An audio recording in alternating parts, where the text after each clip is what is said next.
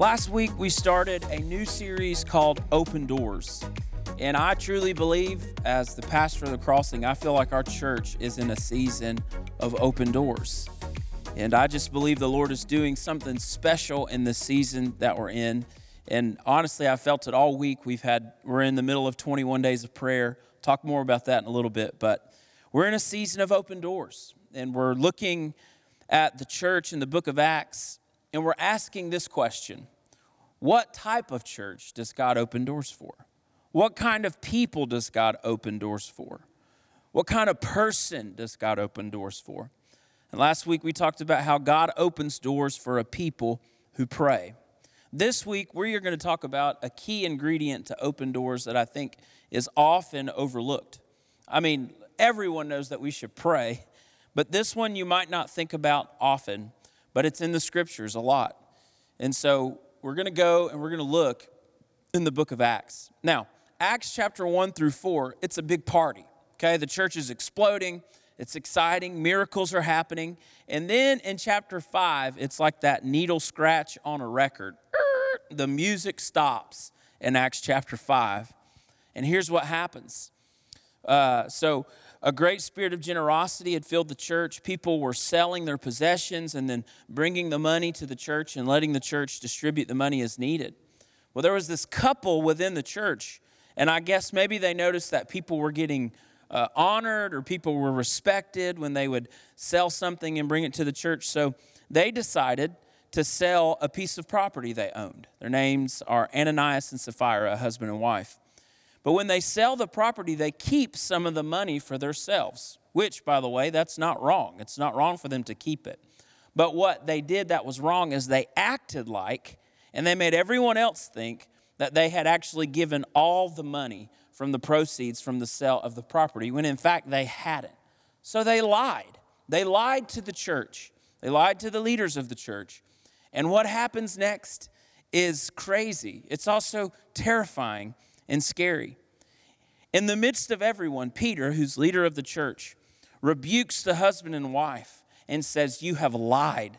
Why have you lied? Why have you contrived in your heart to lie?" And then what the Bible says that they both fall down and die. They are struck dead in the church service. I mean, I thought we were supposed to raise the dead, Peter, but here we are striking down people in the church. Presumably, it's the Holy Spirit. The Holy Spirit strikes Ananias and Sapphira dead for their lying. I mean, can you imagine today, if that were to happen, what the Google review of that church would be if you went online? 0 stars. Do not attend this church. A man got struck down for holding back his offering. I mean, this is crazy what happens. But the result of what happens, I want to read this now. Acts chapter 5, verses 11 through 16. Listen to what the Bible says. And great fear came upon the whole church and upon all of those who heard these things. There it is. That's what I want to talk about today. Fear. Fear is a key ingredient to seeing God move in your midst. And you say, well, that doesn't sound right. I thought we're supposed to rebuke fear and fear not. There's one fear that you should have in your life, and it's called the fear of the Lord. If you want God to open doors, you must fear him. Here's what happens when we fear the Lord. Keep reading in verse 12. It says, "Now many signs and wonders were regularly done among the people by the hands of the apostles. They were all together in Solomon's portico. None of the rest dared join them, but the people held them in high esteem. And more than ever, believers were added to the Lord, multitudes of both men and women, so that they even carried out the sick into the streets, then laid them on cots and mats. And as Peter came by, at least his shadow might fall on some of them. The people also gathered from towns in Jerusalem, bringing the sick, those afflicted with unclean spirits, and they were all healed." What happens when people fear the Lord, a true, genuine fear of the Lord, is that the church thrives. And you'll see this all throughout Acts. Acts chapter 9, it says, "So the church throughout all Judea and Galilee and Samaria had peace and was being built up and walking in the fear of the Lord and in the comfort of the Holy Spirit, it multiplied." Acts 10, Cornelius is a man who fears the Lord, it says. and he is the key to the gospel going to the Gentiles.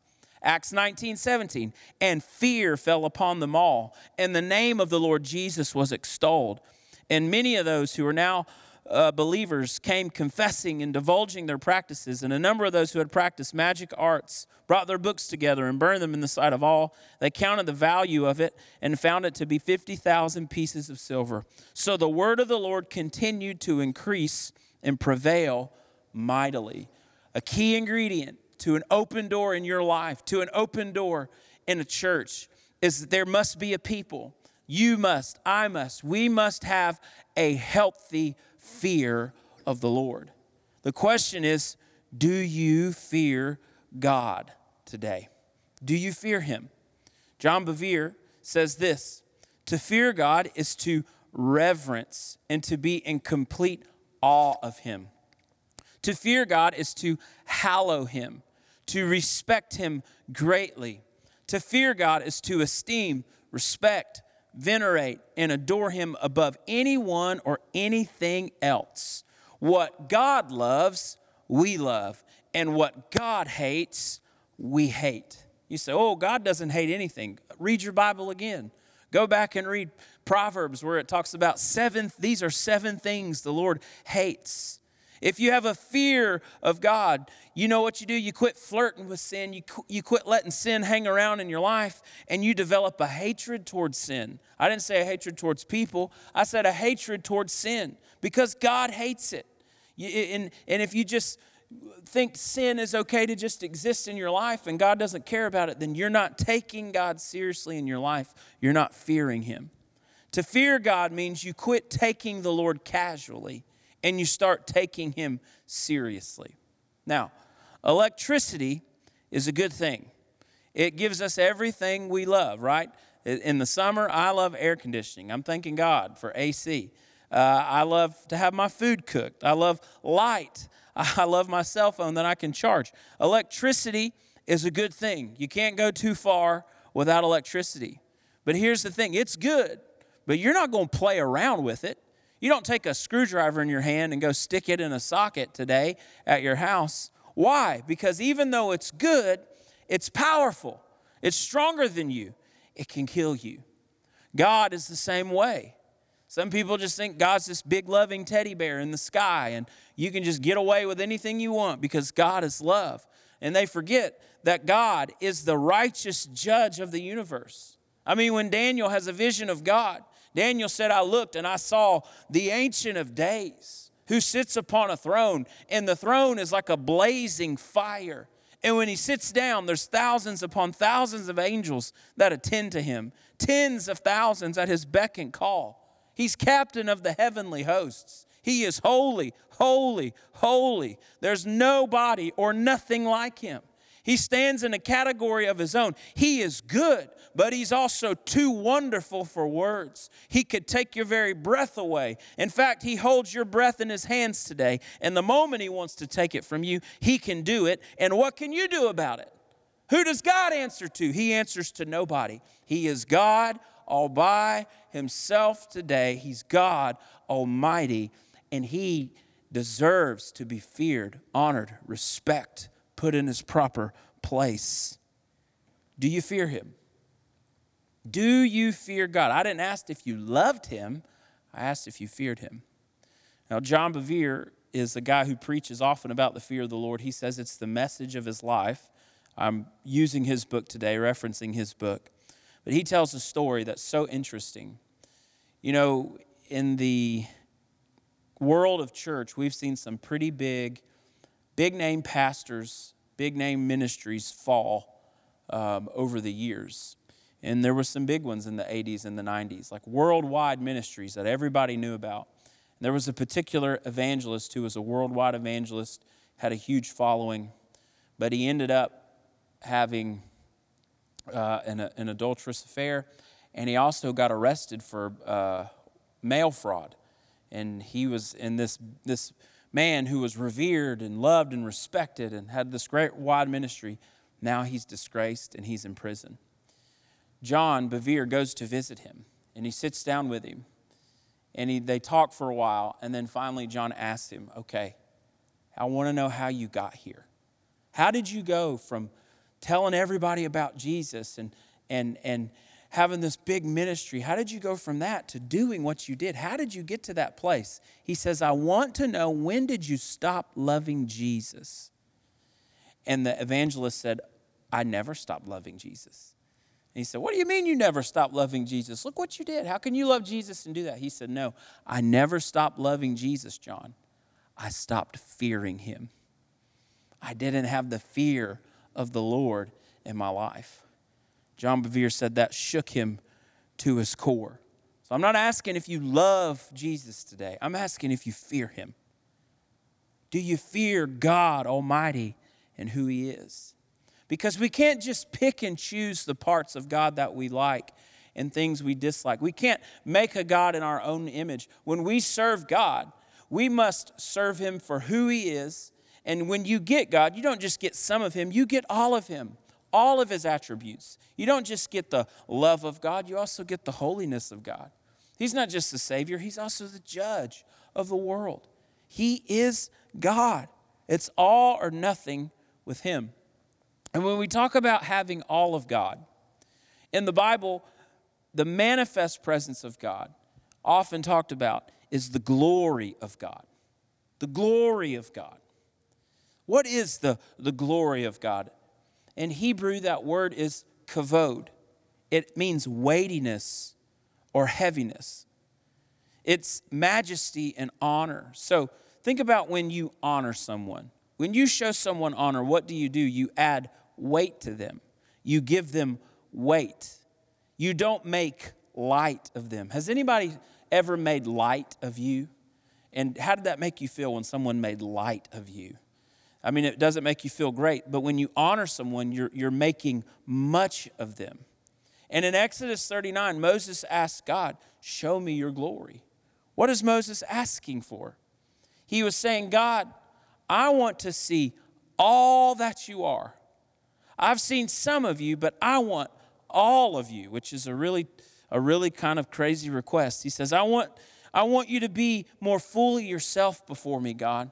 And Moses, and God tells Moses, Moses, you can't handle all of me. I'm too much for you. And I will let you see my glory, but I can't unleash my full glory on you because it would be detrimental to you. Now, in the Old Testament, where did God's glory dwell on the earth? Well, God's glory dwelled at the tabernacle that he had Moses built, later the temple. But in the tabernacle, in the temple, which was 3 sections, the glory dwelled in the innermost place. It was called the Holy of Holies. And it rested upon something known as the Ark of the Covenant. In the Old Testament, the glory of God, dwelled or rested on the Ark of the Covenant. We first see the Ark of the Covenant in Exodus 25. That word ark, by the way, just means box or chest. God commands Moses to build this chest of acacia wood. And within the ark, what is placed is the testimony or the 10 Commandments.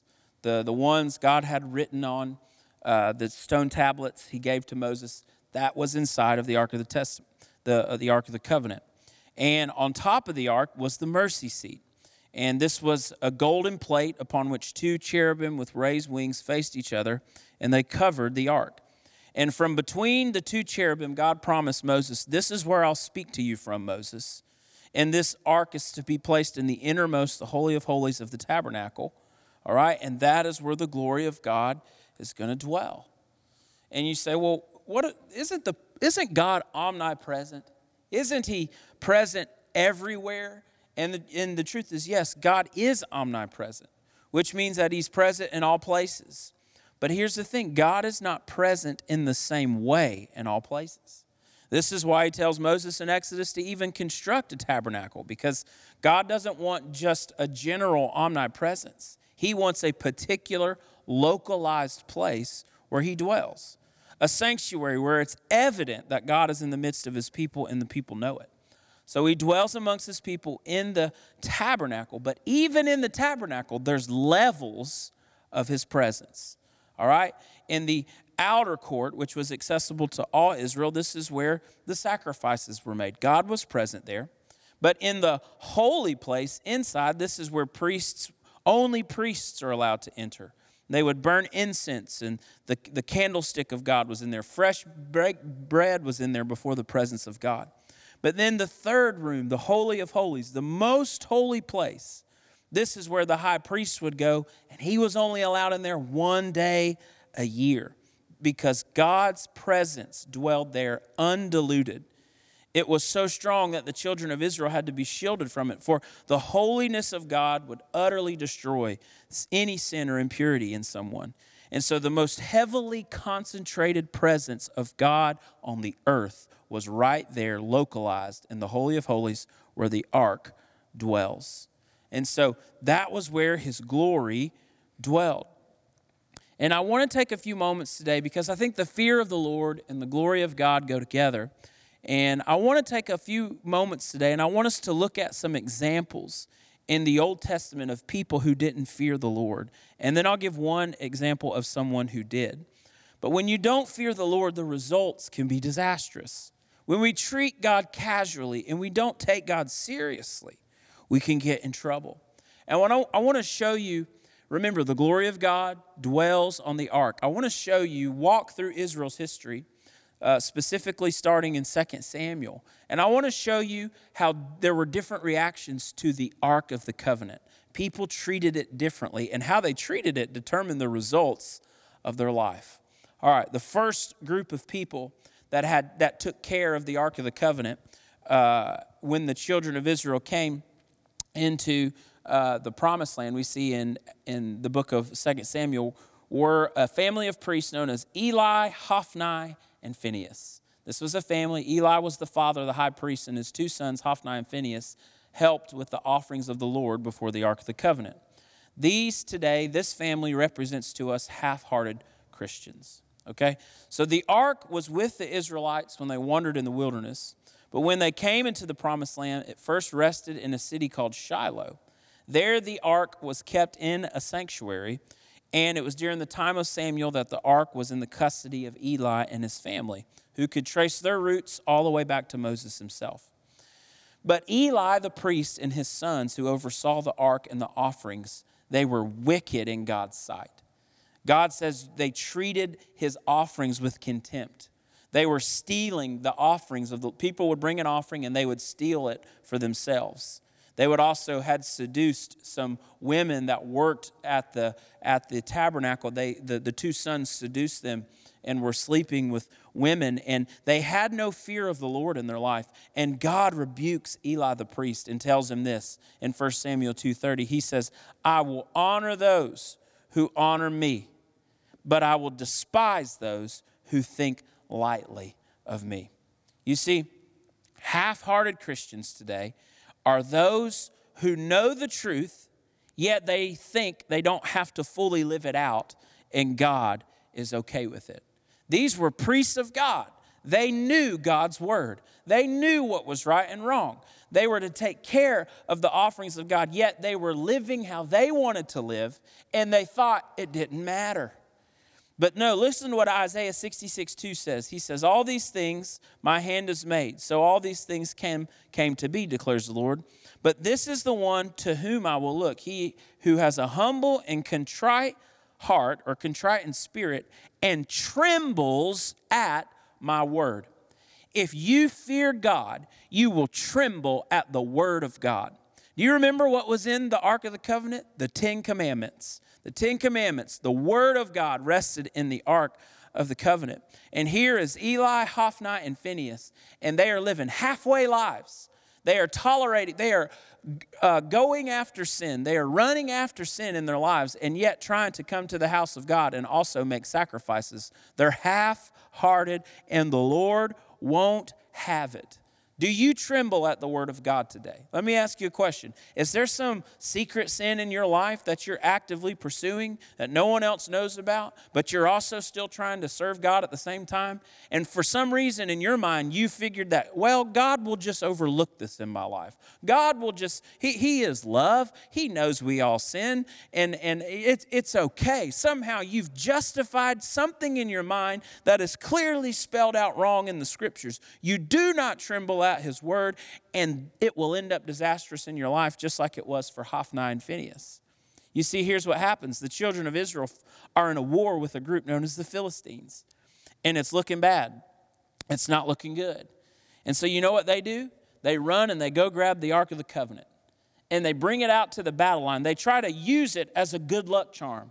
And everybody shouts, the Ark is here. We're going to win this battle.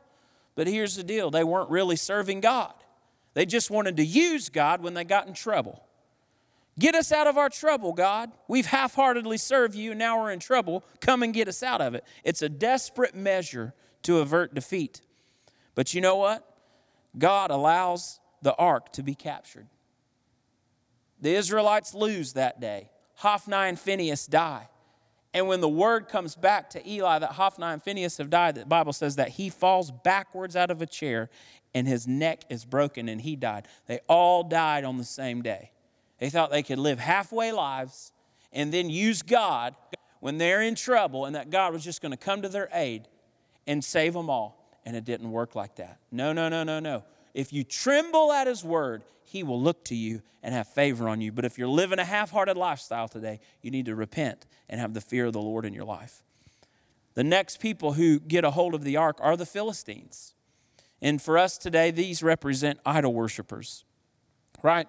So these people don't even really serve God. They don't even really know Yahweh. They have their own gods. So the Philistines, they possess the ark of God for 7 months. And they take it and they put the ark of God, they take the ark of God into the temple of their God. Their God's name was Dagon. They take it into the Dagon. They take the ark and they put it right next to Dagon. And they think, hey, here's another God. We've got multiple gods. We'll just, we'll serve all of them. So they bring the Ark of the Covenant in there and they set it next to a statue of their God. Well, they come in the next day and their God has fallen over on its face. And so they prop up their God. I don't want to serve a God that I have to prop up, okay? They prop up their God and they come back the next day. He's fallen again and his arms have been chopped off and he's laying there broken. No gods can stand next to the God of Israel. All gods must bow. And then when God is in their midst, you know what happens? Like a bubonic plague. You can read it in 2 Samuel. A plague breaks out in the Philistine cities. Eventually, the Philistines decide, we don't want this God. We don't want Yahweh of Israel. And they send Yahweh back to Israel. They're like, you know what, guys? You can have this one back, okay? He's destroyed our God, and now we all got the plague. And they just get rid of him. Listen, I want to tell you something today. God will not be equal with anyone or anything else in your life. God will not take second place in your life. It is all or nothing with God. It is either you're going to serve him all the way, you're going to give him your heart all the way, and you're going to say, God, there's no other gods before you, because God won't play second fiddle. The Bible says God is a jealous God. He earnestly longs for you, and he demands that you give him your whole heart. We are to worship no idols. When they send the ark back, it goes to a city in Israel known as Beth Shemesh. And it stays there for a little while. But there are some men in Beth Shemesh that they come up and they open the ark to look inside of it to see what's there. It says 70 men, and God struck them dead because they improperly, they did not come into the presence of God properly. The men of Beth Shemesh today, they represent those who are casual in the presence of God. Casual in the presence of God. Listen what happens in 1 Samuel 6:20 after God strikes them down. They say, who is able to stand before the Lord? This God is holy. And to whom shall he go away from us? They're scared. They're scared. They realize God is holy. We can't just casually treat God any way we want to. We must treat him holy. Let me ask you a question. Do you treat God holy in your life today? Are you casual about who God is? When was the last time you just stood in awe of who he is? I'm going to tell you a little secret about God. If you will stand in awe of who he is, if you will honor him, God will manifest his glory to you. When you take God lightly, you won't experience his presence. Maybe you're at church and you see someone crying and you're skeptical, or you see them lifting their hands. Maybe they get excited and they shout and they run. And you get skeptical of people that are experiencing God that way. And you say, oh, those people are just emotional. If this were real, why wouldn't it be happening to me? We're in the same room. Well, the question is, do you honor God? Do you think much of him? Do you fear him? Because if you do, he will manifest himself to you like he is to someone else. But if you sit there with your arms folded, if you sit there with your mouth closed, if you sit there without any reverential awe and respect and fear of God in your life, you'll never experience the life-giving presence of God. It's when we honor him that he will honor us back. The next person who comes into possession of the ark is King Saul. For 20 years, during the reign of King Saul, the ark was moved to a city called Kiriath Jearim, and it was there for 20 years. Saul's Israel's first king. The ark of God, though, in those days, it tells us that it fell into oblivion during the days of Saul. The Bible says that Saul neglected the ark of God. Saul was indifferent towards the glory of God. It was he did his whole kingship. He did his whole life, and he didn't pursue the ark of God, but he said, hey, I'm just going to be a king. I'm just going to live my life. I'm going to have a successful career, and that's what I'm going after. And Saul ignores God. Saul today represents those who ignore God. I've been thinking a lot about this lately. I think there's a lot of people who just ignore God. They ignore his existence. They plan their whole life. They schedule their whole life, their career, their family, and they never give God a second thought. And you know what? I am convinced, even sometimes I wonder, God, how are these people that don't even acknowledge you? How are they so successful? Why do they make so much money?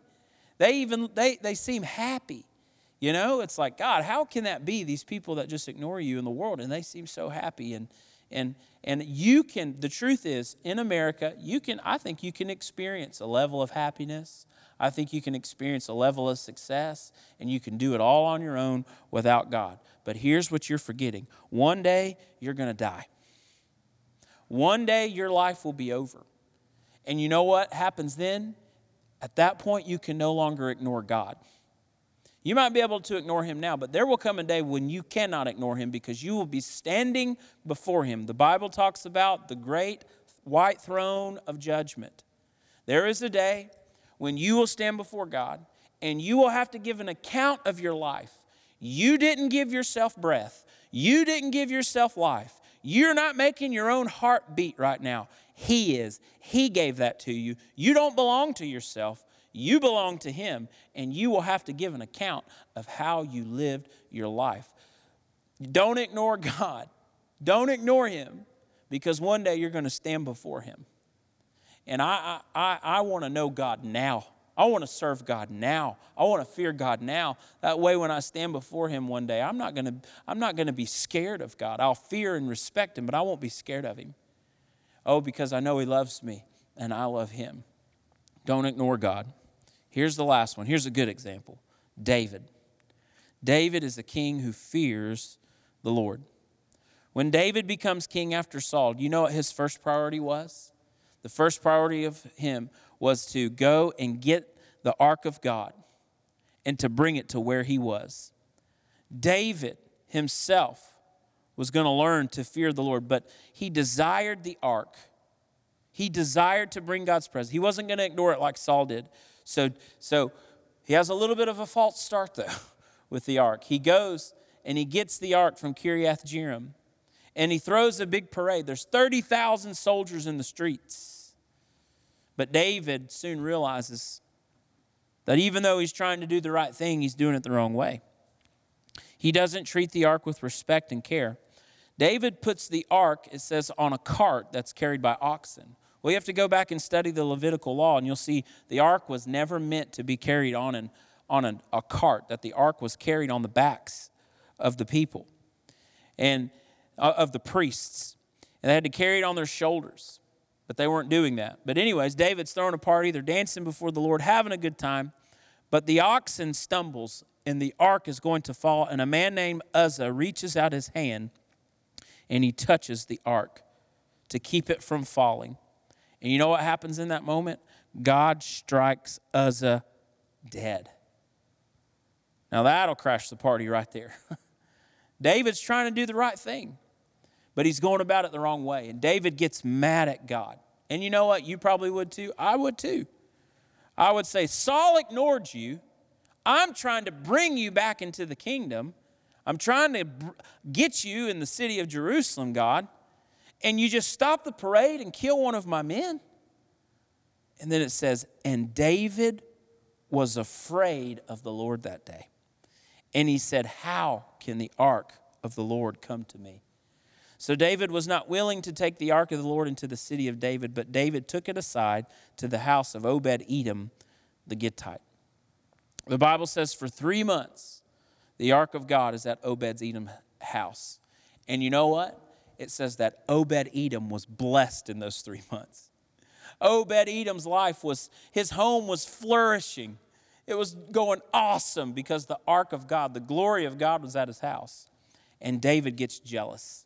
And he says, okay, I can't take this. I need that glory. I need that presence in Jerusalem. I need it at my house. And he says, I'm going to go back and get it. But this time, David takes it. He's got the right desire, but now he's going to go about it the right way. He decides to walk with fear and trembling. So the priests, they put the ark on their shoulders and they carry it. That's how it was always supposed to be carried. And the Bible says every 6 steps that they took, they would stop and make a sacrifice. Every 6 steps. My goodness, I don't know how long it was. I looked it up. Some were saying it was a mile, 5 miles, 15 miles. I don't think we really know. But all I know is, can you imagine how long it would take? How slow of a walk that is? Every 6 steps, I'm going to stop and I'm going to make a sacrifice to the Lord. It's a slow walk, but it was a holy pace. David knows when you try to do it your way, when you try to do it how you think best, it ends up disastrous. But when you'll go the way of God, the way of holiness, the way of sacrifice, he finally makes it to Jerusalem. It was slow, but he gets there and he dances and rejoices. And he sets up a tabernacle where there's 24 hours a day worship before the ark. He honors God. And you know what God does? God honors David. Have you ever thought about this? Jesus is called the Son of David. Why is Jesus called the Son of David? I'll tell you why. Because David honored and feared the Lord. God honored David. God said, David, I see your heart. I see you're walking before me. You've honored me. Now I'm going to honor you. The Messiah will come through your lineage. The very blessing of the earth is going to come through your loins. I'm going to change the world through you, David. And Jesus, even today, is worshiped in heaven as Jesus, the Son of God, the Son of David. When you honor God, God will honor you. That's what we're trying to do here at the Crossing. We're in a season of honoring God, making time. We're in this 21 days of prayer. And there's just a heightened sense and an awareness of God's presence in the church right now it's not been normal for me. I just sense God's presence in such a strong way. In these prayer times, I do. Because when you'll honor God, He'll honor you. And that real presence will come and manifest itself. This past Tuesday, while we were in the prayer room, someone that I trust, I don't think they're making this up. I really believe it was from the Lord. On Tuesday, at the noontime of prayer, this is a testimony from someone that was in the prayer room. They said, I received an open vision from the Lord. It was as if the veil between the seen and the unseen realm was opened. And he said, I saw a ladder burst through the ceiling of the youth sanctuary, which is where we pray. He said the ladder gently landed on the floor, and angels began descending and ascending the ladder. I could hear in my spirit a voice declaring, "This is the house of God. You have been granted access. There is an open invitation, an open door. There's no reason to wait. There is so much more I have in store for you. Come inside."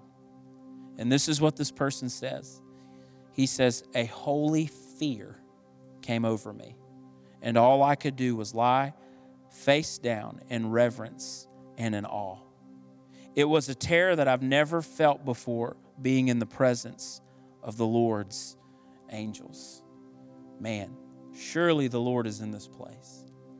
And when you encounter God in such a strong way, it will, not that you love God, it's not that you love him and you're not scared per se of God. You're actually, the fear of the Lord is you're actually terrified to live your life without God. You're terrified to go about your days without him. And there's just this, sometimes in the presence of God, there's this moment where it's like, I don't want to move right now. I don't want to move. Why? It's the mighty power and glory of God is in the room. And I believe we're in a season like that where the glory of God is coming. And if we will fear the Lord, like the church in Acts feared the Lord, like David feared the Lord, I believe that God will do exceedingly abundantly above all we could ask or think in our city and in our lifetime. So I want to challenge you today. Let's be a church. Let's be a people that fear the Lord. Father, I pray for your people today. I pray, Lord, we repent for treating you casually. We don't want to treat you casually. May we tremble in your presence. May we tremble at your word. May we not just love you, but may we fear you. And when we fear the Lord, it is the beginning of wisdom and the beginning of blessing in our life. I believe that in Jesus' mighty name. Amen. Thank you for watching. Hey, you need to come. You need to come be in the prayer room, 6 a.m. or 12 p.m. Come be there, and God's moving. You want to be there. We'll see you soon.